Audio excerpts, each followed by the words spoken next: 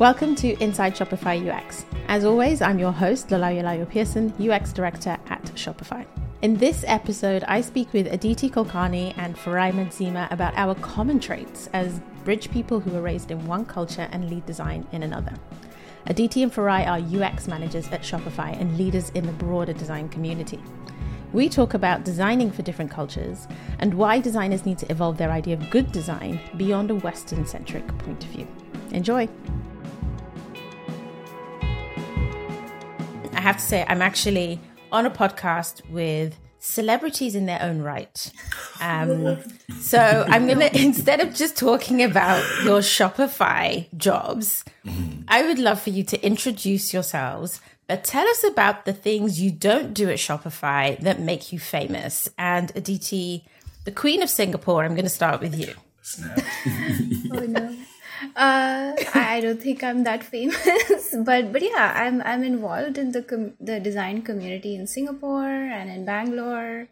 I guess I'm traditionally from startup land. I've worked in a lot of startups, many startups, and Shopify is actually one of the first big companies that I worked at. So, that's a bit about me, and yeah, I love being the modest. Yeah, I am. You're being modest. because I have literally had people say to me, like, do you know who Aditi is? Like, everyone in Singapore knows Aditi. Aditi is UX in Singapore. So it's a bit more than just being involved in the community, I think. Yeah, I think I've been very lucky to be welcomed by the community here. Like, it's 6-7 years, and COVID has definitely put a dampener on things, but we've sort of got through it, and there are a lot of digital events, and it's been really nice to build that and be part of that community. Yeah. So that's something. You're also like a Shopify's, one woman hiring machine for APAC region. Like, I feel like most of the people we brought in have come in via Aditi. Yes, that's because true. She's famous. I know. I take that. Of course, I get it. I was one of the first UX people in Asia Pac, and we've hired UX from scratch in the region. So now we have designers in Japan, in Australia, in South Korea, in Singapore. So that's really international. Cool. Oh yeah, mate. Listen. We've upgraded. Yeah, we've upgraded. Put it that way. Okay, we'll come back and talk about APAC, but then Farai, please tell us, who are you and why are you famous? Moderately famous, shall I say? Okay. In a localized region. So I've spent. Originally, I'm from Zimbabwe. And I left there. Thought I was going to be a doctor. Didn't get the grades. Lived in the UK for a bit. Wow. But I left the UK and I went to South Africa. And when I went to South Africa, one of the things I saw was that there was no places for people to learn about design. And people were largely self-taught. And so we started, after attending like a Jared Spool event in Boston somewhere, I was like, we could do this here in Johannesburg. So my wife and I started Pixel Up, which is initially we were just doing meetups, and then we started doing conferences where we were flying people from places like Shopify, your Facebooks, your Googles, and bringing them to South Africa, either Cape Town or Johannesburg, so that we kind of build a bridge between people who are looking to learn this thing and have no good way to learn it, and people who have thoughts to share. And that's how you and I met, Lo. We brought you over from the UK, and you came to hang out with us, and so we ran that from 2016 up till 2019, and then I moved to Canada in 2017. So we did like 2 while living in another country, which was pretty hectic. But Aditi, as you were saying, like COVID has made things really difficult to get people to hang out. South Africa has been particularly strongly hit. And so it's just trying to figure out, cool, what can we do to kind of keep that bridge and keep that vibe going? So we'll figure out how that works. But that is my claim to fame, Lo.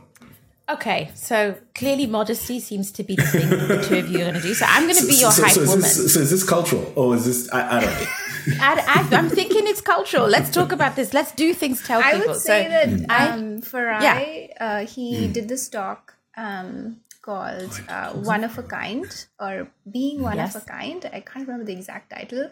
but it's something that I watched a few years ago, and it totally changed my perspective. Like, I think it gave me vocabulary to talk about stuff that I just didn't have before. So that's how I found out about Farai before I came to Shopify. So he is definitely famous. Well, so this is the thing. So I think that talk is also linked to the other talk that you went to. I think you spoke at a conference in Canada. You spoke at a conference in France about the like building teams with cultural sensitivity. And I think this, and this is the crux of the conversation, right? Because the commonality we share is we have often been minority leaders, right? So we come from a culture leading teams that come from a different culture to us. Right. And actually it ends up meaning that like bridging culture in design is a part of our job, whether we want it to be or not. Like it's just an innate thing that we have to do. We have to understand. And I think you've just both been really good at connecting the dots on that. And I think, you know, Aditi, you and I had a great conversation a year ago about how would we, you and I, evaluate a Mandarin website? Yeah. Right? Because who the hell says that we know how to do that? Like, just because it doesn't look anything like in English, does that mean it's unusable? Is it breaking any design patterns? Does it have any like flaws? It's like, actually, you can't. You know, there are limitations to this concept of universal design or what is considered good in one culture versus another. And I want to ask, like, how does that still show up? Because a lot of the people you work with are obviously in APAC, but you're also designing not just for the Asia Pacific region, but for the globe, right? So how does that still show up in, you know, design crits, how you look at design, how people, the sensibilities that they bring to their work? I think it definitely brings in a lot of different perspectives. I think my perspective is more like I'm almost like a bridge. Like I can speak to multiple cultures, and it's easy for me to do that, or it always has been. And then it gives me the ability to provide a space for people of different voices to like give their design opinions and their perspective, however different they are. So I think it gives me that ability. I think we can definitely create these spaces where people give different kinds of perspectives and feedback. When we were studying design in India, we studied Bauhaus, you know, and there were a lot of people who came to school who came from really like local cultural aesthetics and had very strong opinions about their cultural aesthetics, but that was sort of discouraged. And I think at that time, I didn't really care much about that or like think about it. But I think in hindsight, you start to connect those dots and you start to think, okay, how can you make sure that next time when somebody comes with a different perspective, you say, hey, this is interesting too. Like, how can we learn from this? And I think curiosity is important in these situations. It's so funny. This came up in the conversation I had with Toby, our CEO. Because we talked about Bauhaus and that movement, but the fact that it's like, for me, it's always just been boring. Like, I know that's super controversial to say, like design classic is boring. But I'm Nigerian. Like the definition of good is like 4 colors together, right? Like and I can imagine the same with Indian culture, like colors the richness of society and what is considered good and livid and vivid. Bauhaus is the opposite of that as a design aesthetic, you know? So that tension, and I don't know, maybe unpopular opinion, so check me on this. But I think most of us have had to learn to be good at cultivating a design aesthetic that is white Western Northern Hemisphere oriented. But white Western Northern Hemisphere oriented designers would not be as successful at learning how to design for our cultures. Discuss.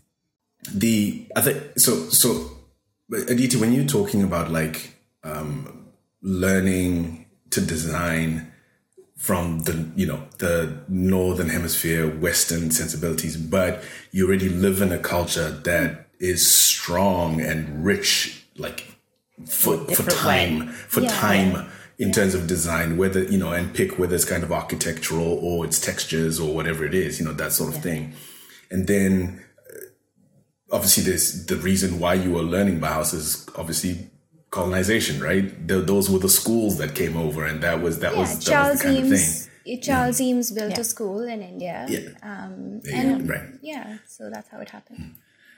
And I'd be interested to hear more about like how much that school absorbed the local, but it sounds like from what you're describing, they were kind of like, no, we're bringing the goodness, learn the goodness from us, and to an extent. But the thing I find is that, so born in Zimbabwe was also colonized by the British. And what happened there is that we didn't, unlike Nigeria even, we didn't necessarily have strong design culture that is local. And so what that meant was that whatever was coming in took over pretty readily. Right. And so so now, the remnants of few, there are a few there's Great Zimbabwe, which is kind of a big, a stone architecture piece that lives in the middle of the country, which the country is named after. That's one of the few artifacts that still exist.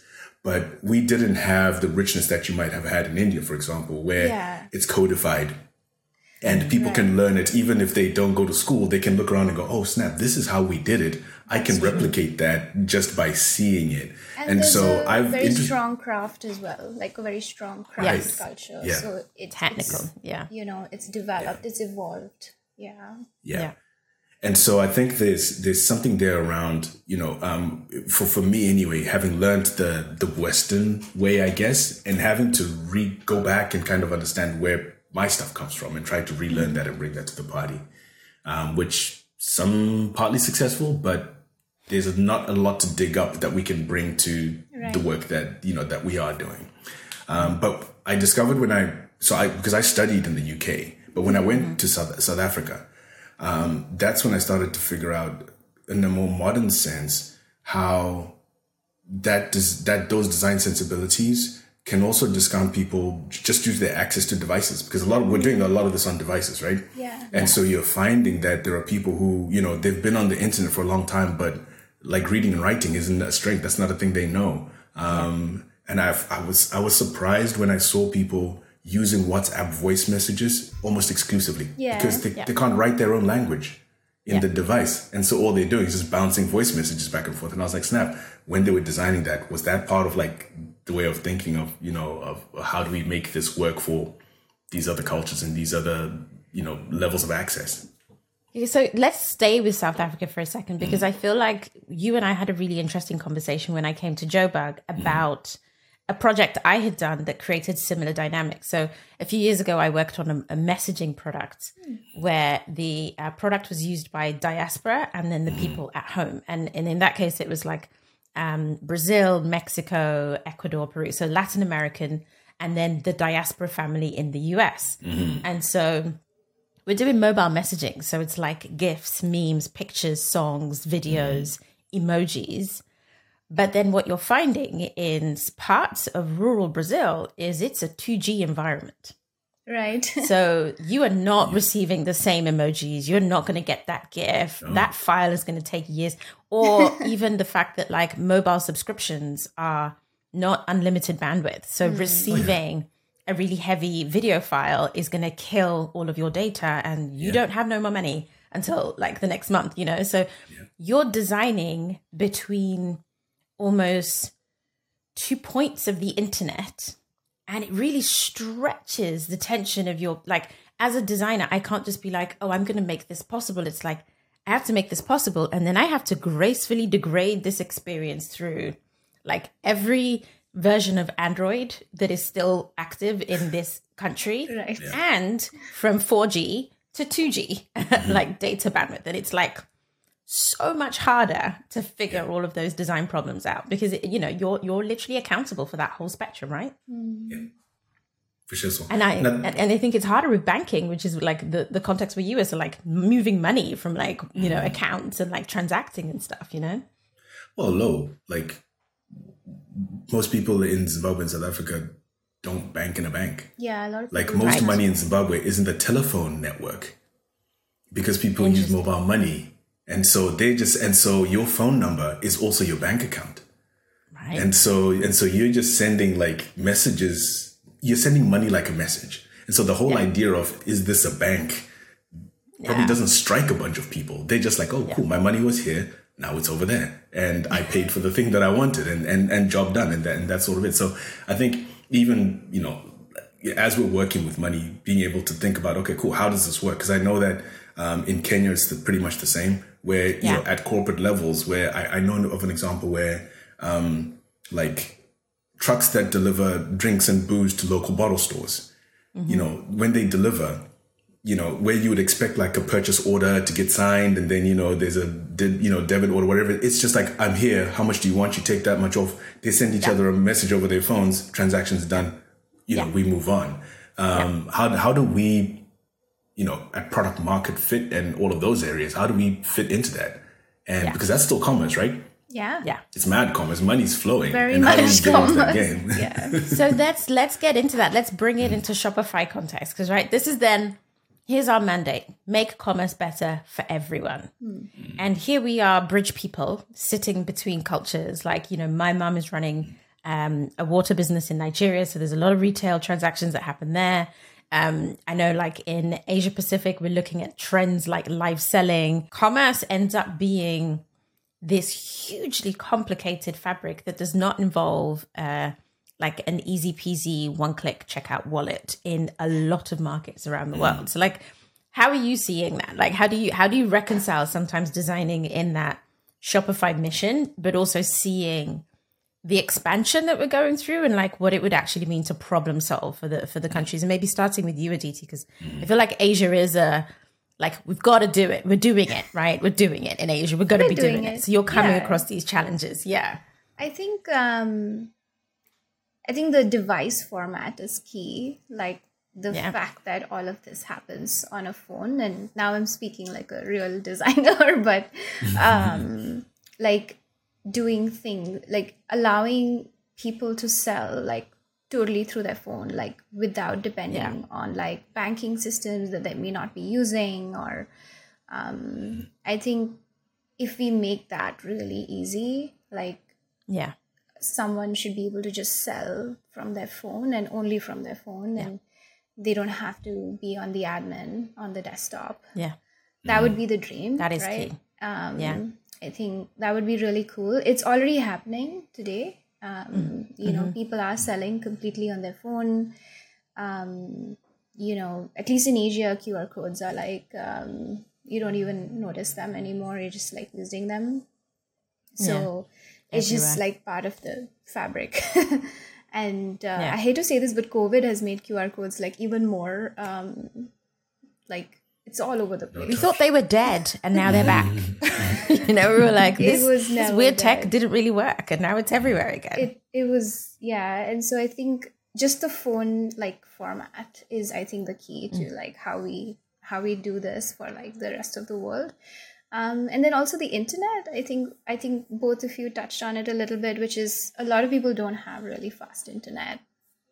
And that brings with it its own challenges. I think LinkedIn did something really cool where they had LinkedIn Lite for India, and it just loads really fast and works really, really well on like low internet speeds and stuff like that. So there are a lot of companies that have like really figured out how to do that.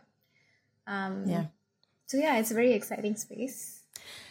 I find at the moment, in my mind, I see Asia as like the future, and then like Europe is like maybe like next week, and then like, again, maybe controversial opinion, but like North America is like yesterday. In that some of these trends and are Africa last week. Well, Africa's somewhere in between, right? And because it's so take for example the fact that like in Asia, literally you can run an entire business on your phone, because nothing you ever need to do would require you to have a desktop computer, or even be in like a singular fixed location. And I mean that from like everything to, you know, if we think about China and WeChat, and the fact that like everything, going to the cinema, eating, ordering food, sending money, happens in your messaging app, like your messaging, your identity, the Tencent infrastructure. Exactly. Your identity, like even government transactions. So like that's the future. Or like, you know, in South Korea, where you can basically go and buy like onions with Bitcoin.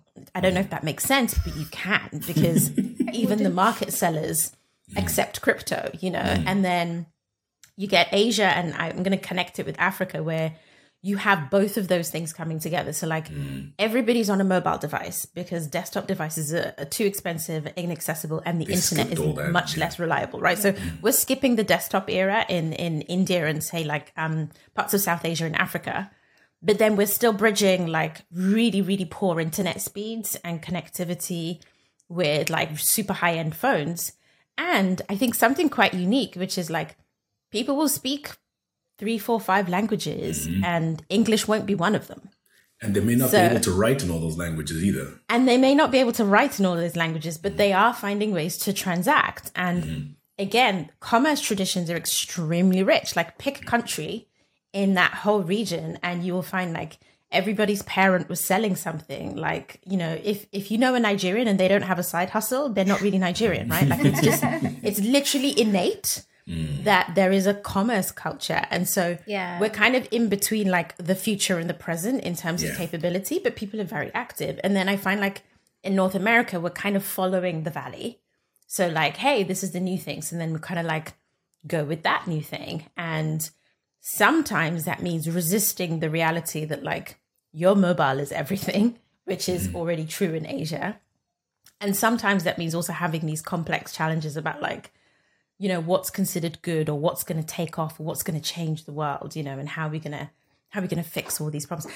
I don't know if it's well known, but I remember a few years back, like Spotify, there was like an article about Spotify struggling to take off in Asia because they didn't understand that you couldn't have a music streaming service that did not provide the words, because what are you doing in Asia listening to music and you can't karaoke, right? And so they thought that they could just launch with like localized language and maybe some local artists, and it was not working because like, why would I do this when I want to go sing with my friends? You know, that kind of mindset shift. I find it super interesting, like how we're going to bridge these concepts and ideas, and how like, you know, to a certain extent, we're designing, right? So we're in the hot seats. Your design leads in your team. You get to direct that thinking. You get to help your teams frame that opportunity. So maybe what are those things that you do in your day-to-day where you do act as that bridge, where you do maybe introduce the thinking about what happens when this is being used in country X, or how does this create an opening that doesn't shut the door on a behavior that we know is prevalent in country Y? Maybe starting with you, Farai, because you work in our core team, right? So there's like you are the engine builder of Shopify in a sense. Personally, but yes. So I think to be honest, I think I rely more on on the systems that are existing that allow us to get that access. So you spoke, for example, about like, how do we degrade this experience gracefully? Yeah. Right. And managing kind of, the way the product is delivered. And I think when we use systems like Polaris, I think we rely that part of it. I think we rely a lot on Polaris is going to think about that, and Polaris is going to try and handle that. I can't say that on a day-to-day, like as part of our problem solving, that we are thinking about, how that might work, in the right way. Mm-hmm. I also think a lot about, and I remember I had this discussion somewhere in thinking about, particularly Africa's where my heart is, and that's where I'm thinking about. And what are our resources there, and what are we aiming for there? And at the moment, for Shopify, I can't say that it's a priority market. You know what I mean? In terms of what we are doing, it's hard, it's complex, and it feels like from what we're discussing around like the mobile aspect, can people connect, and everything is informal. Mm-hmm. Do they have bank accounts? What about credit cards and all those things? I imagine that those are all like really hard problems that might mean that Shopify needs to be fundamentally a different beast almost, because all the tools that I'm working on today rely on someone who's got all those things in place. Yeah.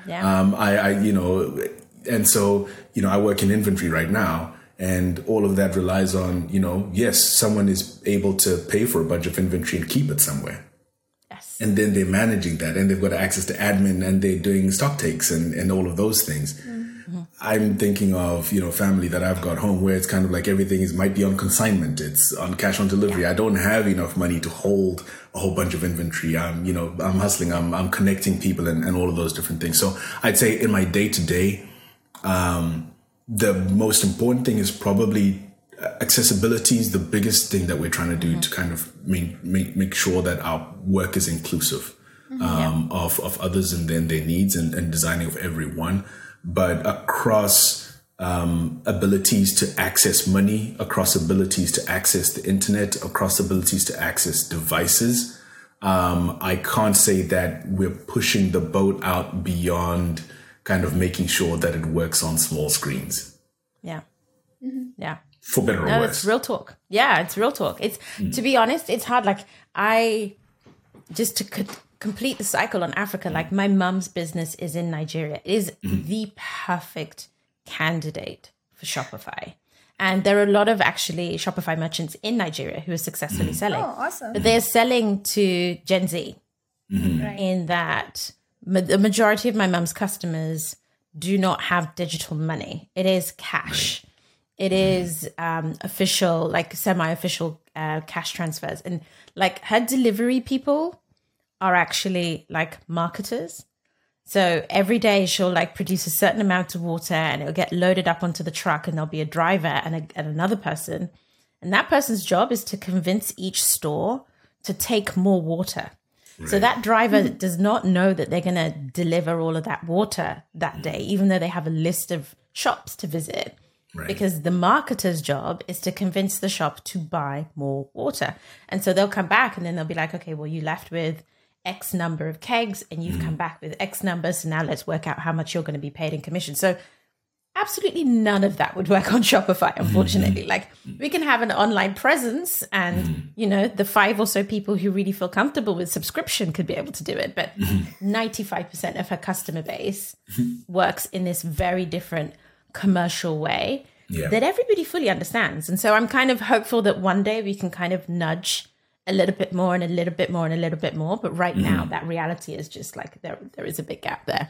But Aditi, for you, I guess it's a little bit more accessible because you also work in partnerships, right, in your team. Yeah. And like we've just announced with JD.com, which is like huge in Asia, and saying like Shopify merchants can exist in those marketplaces and they majority sell in Asia. So like that reality of culture bridging is a little bit more present in your work, I'm imagining. For sure. Like we are really helping merchants sell like everywhere and like in all marketplaces, in all channels. And it's super exciting. I personally think video can be a very democratic medium because anyone can sell through video. And when it comes to like my team, I think all of us have very different perspectives. Like I have, a designer in Japan, a designer in South Korea, and then a lot of folks in Singapore. And for us, like this sort of marketplace, culture is natural. And so I think it opens the possibility of like what all we could do to like make it easier for merchants. And to be honest, the new generation of commerce, like the new sellers are, I feel, gonna really be open to all of this. And it's like, I feel very hopeful that we can get more people onto video. Like video really seems to be the way, like, slowly internet is improving everywhere. And live selling is the thing. Jam. Yeah, I may sound obsessed, but it's really... Are you selling something, Aditi? No. But what should we buy? I'm ready to click. Like one of the designers on my team started a ramen shop, and then we got one of the engineers to announce it on his Instagram because he's very famous, and orders came in. Like so we are just like having fun with it, I think. But awesome. Yeah, I'm very excited about what Shopify can do in the region, in all the different kinds of like sort of commerce surfaces that exist. Like obviously it's not easy, you know, and there are challenges and there is reality, you know, but I think we can sort of chip away at that. Yeah. No, that's amazing. Something came to mind that I wanted to bring up because I feel like the last point I made felt very dismal about Africa. So there are people who are making moves. I was just reminded now of something that my dad sent me. So my dad is living in Zimbabwe, where like Forex is a problem because of sanctions and so on and so forth. But somebody has set up a Shopify store in South Africa that sells products that are existing in supermarkets in Zimbabwe. So what happens is you go to this store, the South African store, you do all your shopping. The order goes through to a supermarket in Zim. And then my dad can just go to my dad just, it's in the supermarket.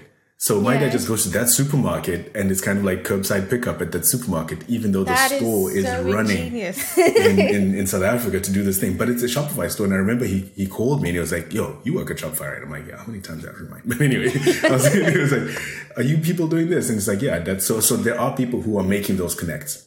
Yeah. And using the tool and what it provides to kind of to get around the problems as entrepreneurs do. Yeah, and I definitely want to be super hopeful because I think even in that example and the Nigerian Shopify merchants I have found, it's like for all the tech that works, they literally are just picking up Shopify and selling and earning revenue. And like, I think we're close to our first Plus merchant. Like we are seeing Nigeria? Traction. Yeah. It's like, there are sales happening, right? People are actually managing to sell. And I think a lot of that it boils down to the fundamentals of like keeping Shopify as accessible as possible. Like you were saying for Ryan, like trying to design something that does feel like it has an ease of use, even if it's not super culturally specific. There is something there that makes it easy for it to be adapted. And like, that's another thing, like our partner ecosystem is super rich because so many of our partners are coming from Africa and Asia, and they're helping Shopify merchants across the world do stuff as well. So there's like a nice connectivity there that I feel still impassions me that, we've got some work to do in a couple of places, but you know, we are here to keep pushing the envelope on those conversations. Right. I want to shift a little bit to design practices because there's definitely a discussion I think that needs to be had about what a good design process looks like when you are not inside this culture. So like, I mean, I'm just going to do that thing where I'm just poking it. Design thinking would be trash in West Africa, right? Because you're not necessarily going to create, even in a professional context, you're not going to create a workshop where person A, who's the SME on a subject, is going to say the opposite thing to their boss who's in the room.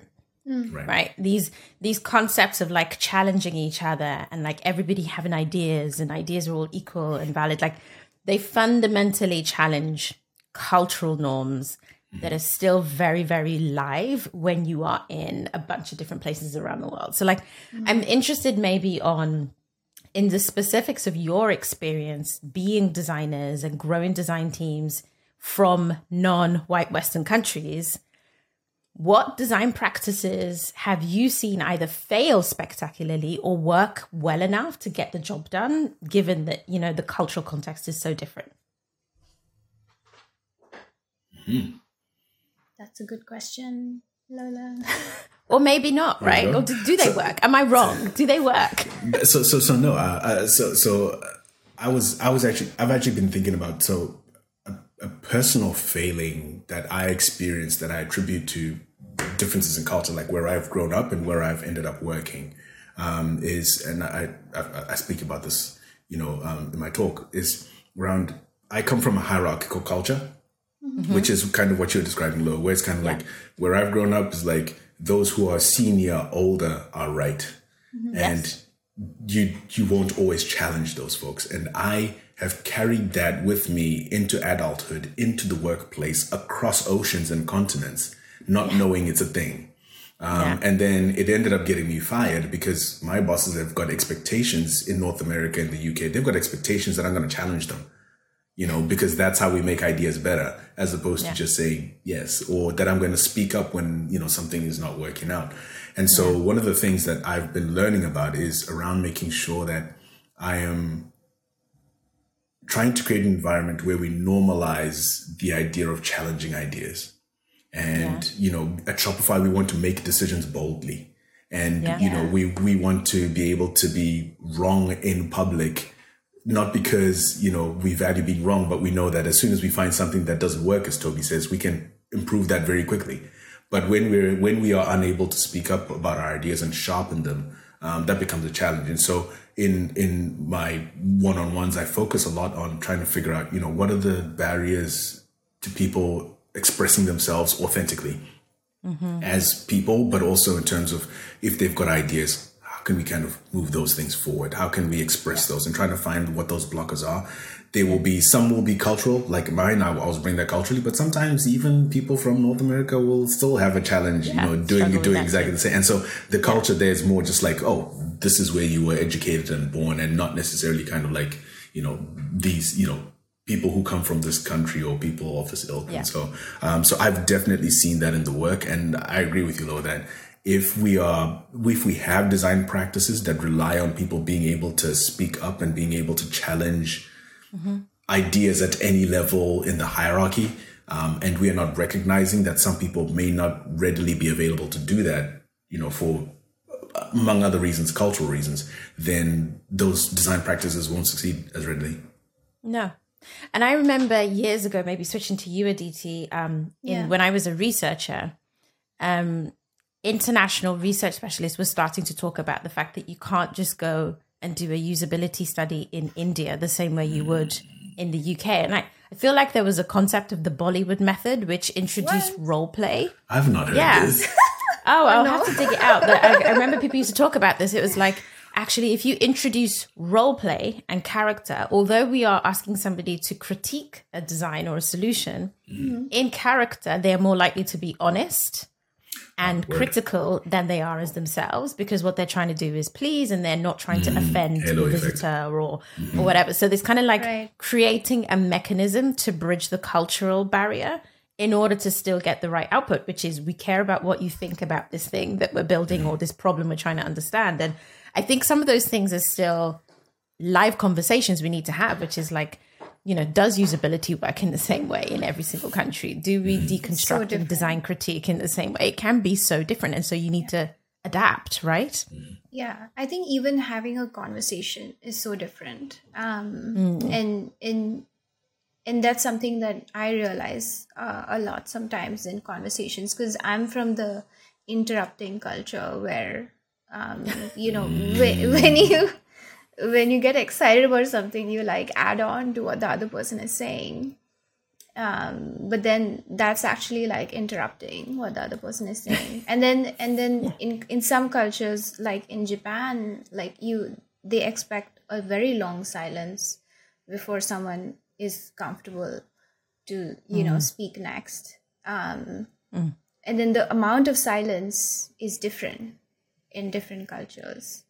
And this is a very interesting topic for me because I'm so bad at like interrupting everyone. So I think even when you're interviewing someone, if you're not cognizant of that difference, if you can't reflect that properly, then it can really go bad, And what I think I did see a lot of, research happen in India. Like, I didn't really have a lot of trouble doing research in India. It's obviously challenging. And this is in the olden days, like when they hired us for like 6-month research projects. I don't see that anymore. We would go to like small towns in India and try to understand like how do they use internet, and how do women access internet, because the systems are different, and really cool projects. But the people that helped us create the studies were like very like experts in the culture, and like trained us in like what to say, and only a woman should interview a woman, like depending on the culture. Like, I think if you know the culture, then it's easier to like speak to them and like get the right stuff out and understand the silences. Yeah. And yeah, it's definitely different. But I would also caveat by saying that just because you did some research study doesn't mean you understand the culture. 100%. That's also really dangerous, right? Like, sure, you're a designer, you did some research, but you still don't fully understand the people that you're designing for, right? Yeah. And I think that's the space I want us to kind of consistently allow. And sometimes I react very strongly to anything that is considered like a truism of design, because actually there is no such thing. There is no such thing as a truism in a design concept. It is subjective. It needs to be culturally specific. We have to pay attention to the people. Maybe that's the only real truism, and then respond accordingly, as opposed to try and apply same types of ideas and processes and practices and assume we're going to get like replicable outcomes, because it just doesn't work really. And I think the same applies to hiring, which, you know, as a final point, I think Aditi, again, you've been super instrumental in contributing to the rubric of how to hire outside North America and Europe, because sometimes those conversations do need to consider cultural backgrounds and, you know, how does a candidate show up? What are the ways in which we can assess whether or not they are bold and ready to challenge versus like just being respectful and, you know, sensitive in a cultural context. And some of the tools and documents that you produce have been useful, even for like helping someone prep for an interview, to just say like, how am I going to think about this? You know, so please share. I'd like to know more about it, because I've always thought about internal that. Only. Yeah. My bad, but It's kind of like what you said. Dots. Farai, you mentioned this because you were like, you know, people may not want to challenge. And I feel like that is times 1,000 in an interview. And then when you have something like a whiteboarding exercise, not everyone is going to challenge the other person, no matter how senior they are in their own field or how confident they are in their own authority. They're not going to challenge, because this is an interview. So it's a different mindset. And so, I think that's what Lola is talking about, because I wrote a document saying you need to make the person feel comfortable and set expectations that you are supposed to challenge. You know, that's it. That's all you need to do. Maybe, Aditi, that document could become a blog post on the Shopify UX blog, because I actually think it's probably really good, like design, you know, interviewing designers from different cultures. I think it's got some really objective, good, solid grounding guidance for anyone hiring anyone from any background. And so maybe we can make that happen in real terms. I'd read that, and I'd say, like, you know, having grown up in Africa and now like living and working in the West, I would say the lack of hierarchy or the intent to reduce hierarchy, I've got time for that. I've got a lot of time for that, because I know that in the culture that I come from, I am sure that there are many ideas that never find the light of day, that never get shipped because people can't, and, you know, for good reasons in their culture, can't speak up and say a thing. And making that adjustment, I was forced to. I learned the hard way how to do that, but I'm grateful for that ability. And I would love for more folks to, you know, to be able to do that, because I feel like you have to fight that, and then you also have to fight the market to get an idea out. You know what I mean? Which feels so. When people succeed there, they've had to work really, really hard to get a thing done. But do you know what? I'll tell you a funny story though, because no matter what, your upbringing will always win. So like, I remember a time when I was in an area called Liverpool Street in London, which has loads of bars, and like everyone hangs out there with my colleagues after work.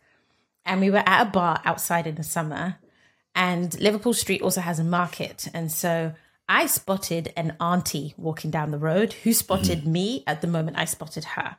And in Yoruba culture, when you see an elder as a girl, you have to kneel down.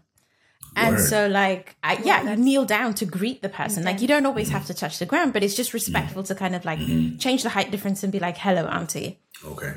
Instantly did it. Didn't even think about it. She got to me and I approached her and I knelt down and I was kind of like, hi, auntie, blah, blah, blah. I had a quick conversation with her, turned back to pick up my pint, and my friends were like, did you just kneel down? And I was like, oh no. Yeah, let's keep talking about feminism and changing the world. It's like, like, because one, I wasn't going to explain it because it was just like we were in a pub and most people were kind of like halfway to drunk.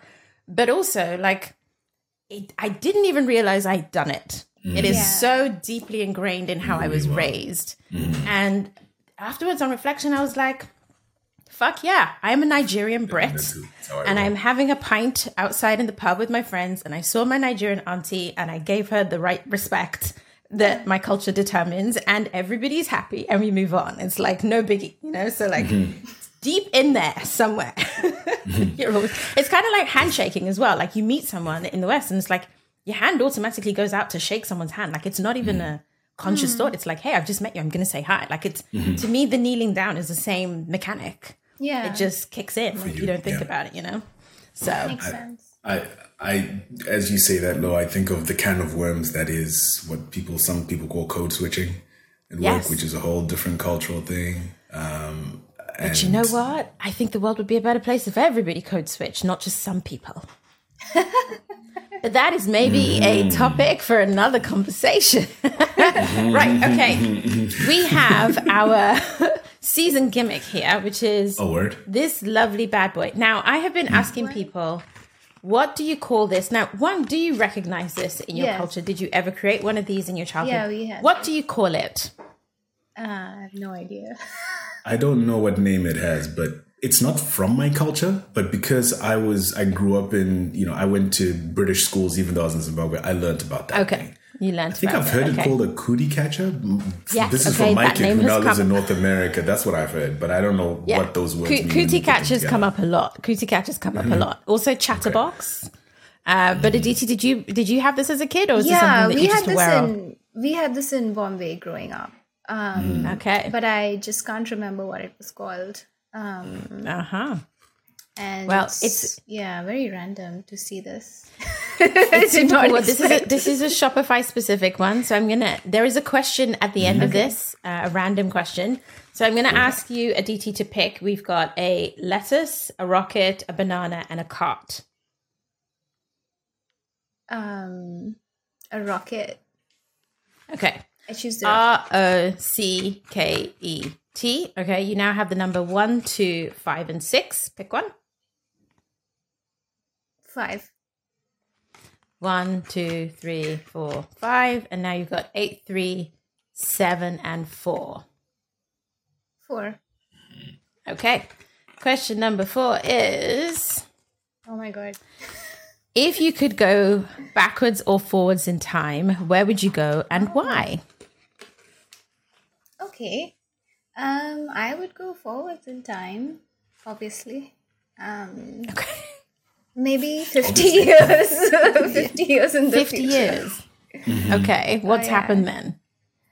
I guess I'm being super idealistic, but we've beaten climate change. Climate change is over.